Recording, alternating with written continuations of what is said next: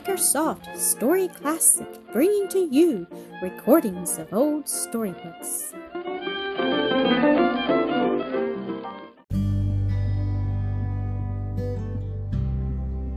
Reparation, The Basket of Flowers, Episode 17. The Count, the Countess, and the guests who were at the castle were assembled in the drawing-room when Amelia and Mary entered. The minister had arrived before them and had been reciting to a deeply interested audience the story of James and Mary and their life at Pine Cottage.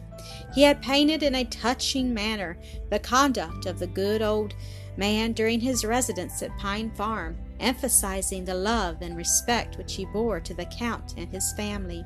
He told of Mary's activity, of her filial piety, and her patience and modesty, until tears streamed from the eyes of his hearers. At this moment, the Countess, Amelia, holding Mary by one hand, and in the other the basket of flowers, entered the brilliantly lighted room. Mary was welcomed by all and loaded with congratulations.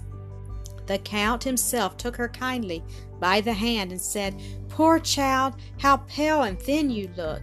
It was our hasty judgment that brought your misery upon you, and we must now spare nothing, that happiness may once more be restored to you, and that the faded flowers may once more bloom on your young cheeks.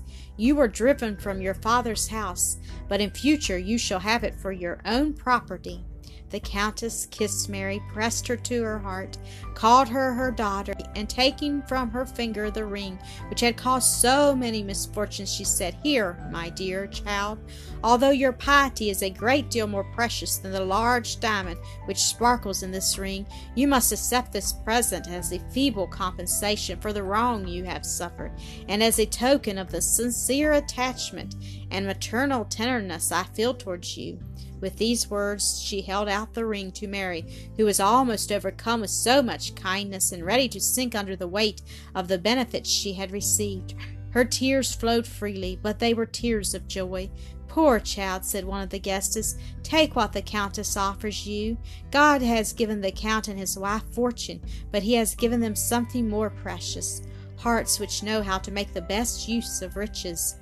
"Why do you flatter us?" said the Countess. "This is not a generous action. It is an act of justice." Still Mary hesitated about accepting the valuable gift, and turned with streaming eyes toward the minister, as if to ask his advice. "Yes, Mary," said the man, "you must keep the ring. You see, my good child, how God is blessing your piety, for whosoever sincerely honors his parents shall be better for it. Take the valuable present with gratitude, and as adversity found you resigned to the divine will, so in prosperity show yourself grateful to your heavenly Father, grateful to his dear name, benevolent and kind."